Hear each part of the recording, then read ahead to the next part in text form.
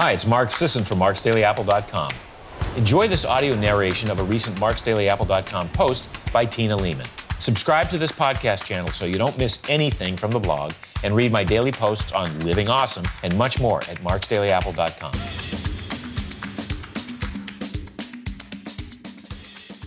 Will saturated fat kill your cells?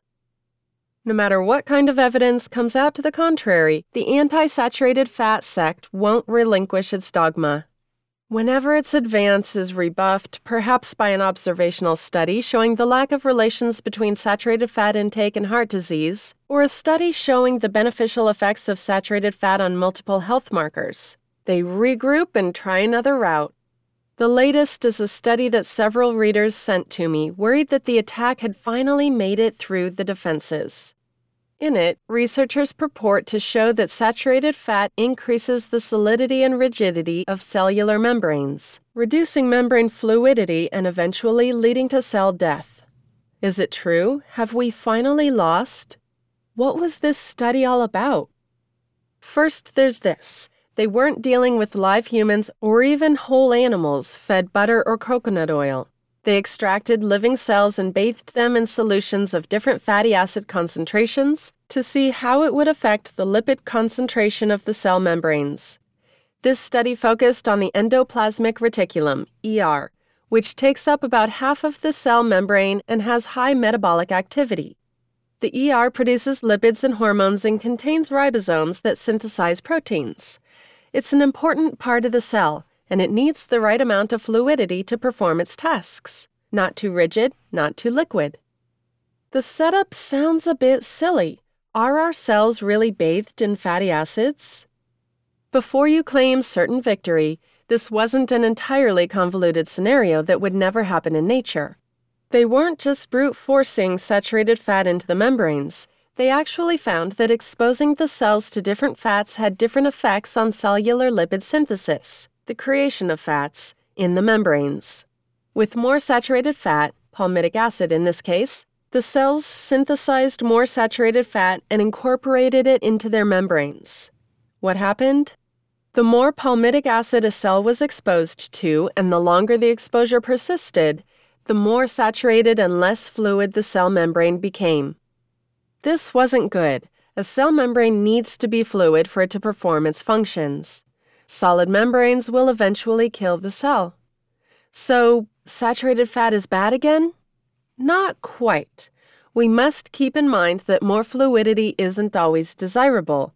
In some Alzheimer's patients, for example, platelets and brain cells are excessively fluid. And finally, this wasn't a diet study. They weren't feeding fat sources to animals or humans and studying the effects of cell membrane fluidity. There's no indication that the cellular environments that they created bear any relation to the cellular environments we create by eating different fats. When you do that in actual humans, the fluidity of the dietary fatty acids consumed has no relationship to stroke or heart attack risk. The fluidity of the plasma, which is a more similar scenario to the one examined in this study, does. The next phase of this study would need to look at how foods we eat affect the fluidity of our membranes. I don't think it'll show what they expect. All that said, it's a good idea to eat a mix of fatty acids. Many studies show that the incorporation of monounsaturated or polyunsaturated fats into saturated fat-rich cellular membranes normalizes their function. We need both. We need them all. Hell, the study featured in this post got the same results by adding a little oleic acid or DHA to the palmitic acid soup.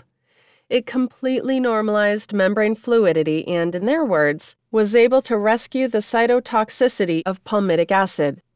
We see this pop up in other studies. Isolated palmitic acid has a number of dastardly effects on health, while adding different fats changes the game entirely. One example is that pure palmitic acid reduces LDL receptor activity, which can increase the concentration of LDL particles in the blood and increase the chance that they'll become oxidized and damage the endothelial walls. But if you add a little bit of oleic acid, the LDL receptor activity normalizes. Another is that palmitic acid is toxic to muscle cells, impairing glucose uptake and increasing insulin resistance. But if you add a little arachidonic acid, an omega-6 found in most animal foods, the lipotoxicity goes away. Pure palmitic acid also triggers an inflammatory cascade that disrupts insulin signaling and looks an awful lot like pre-diabetes. Good thing that adding a little oleic acid blocks the inflammation. That's a more realistic situation for our cell membranes. And while it's easy to get caught up in scary research results, we have to understand that the situations they contrive are not representative of waking, eating, walking reality. We don't eat pure palmitic acid. We eat food containing dozens of different fatty acids. About the only time we get a huge influx of pure palmitic acid is when we eat too many carbohydrates and our liver converts the excess into palmitic acid. Thus, olive oil isn't rescuing us from that palmitic acid we eat. It's all just food. The rescuing comes built in as long as you're eating food. Unless you've got a fatty acid fractionator for isolating your own palmitic acid, which you then inject directly into your blood, don't worry about this one. Not yet, anyway. Just keep eating your primal fats, your avocado oil and olive oil, butter and cheese and yogurt, red palm oil, and your meat, your eggs, and your fish. And keep doing all the other good things that you're doing. All will be well. Thanks as always for listening, and have a great day.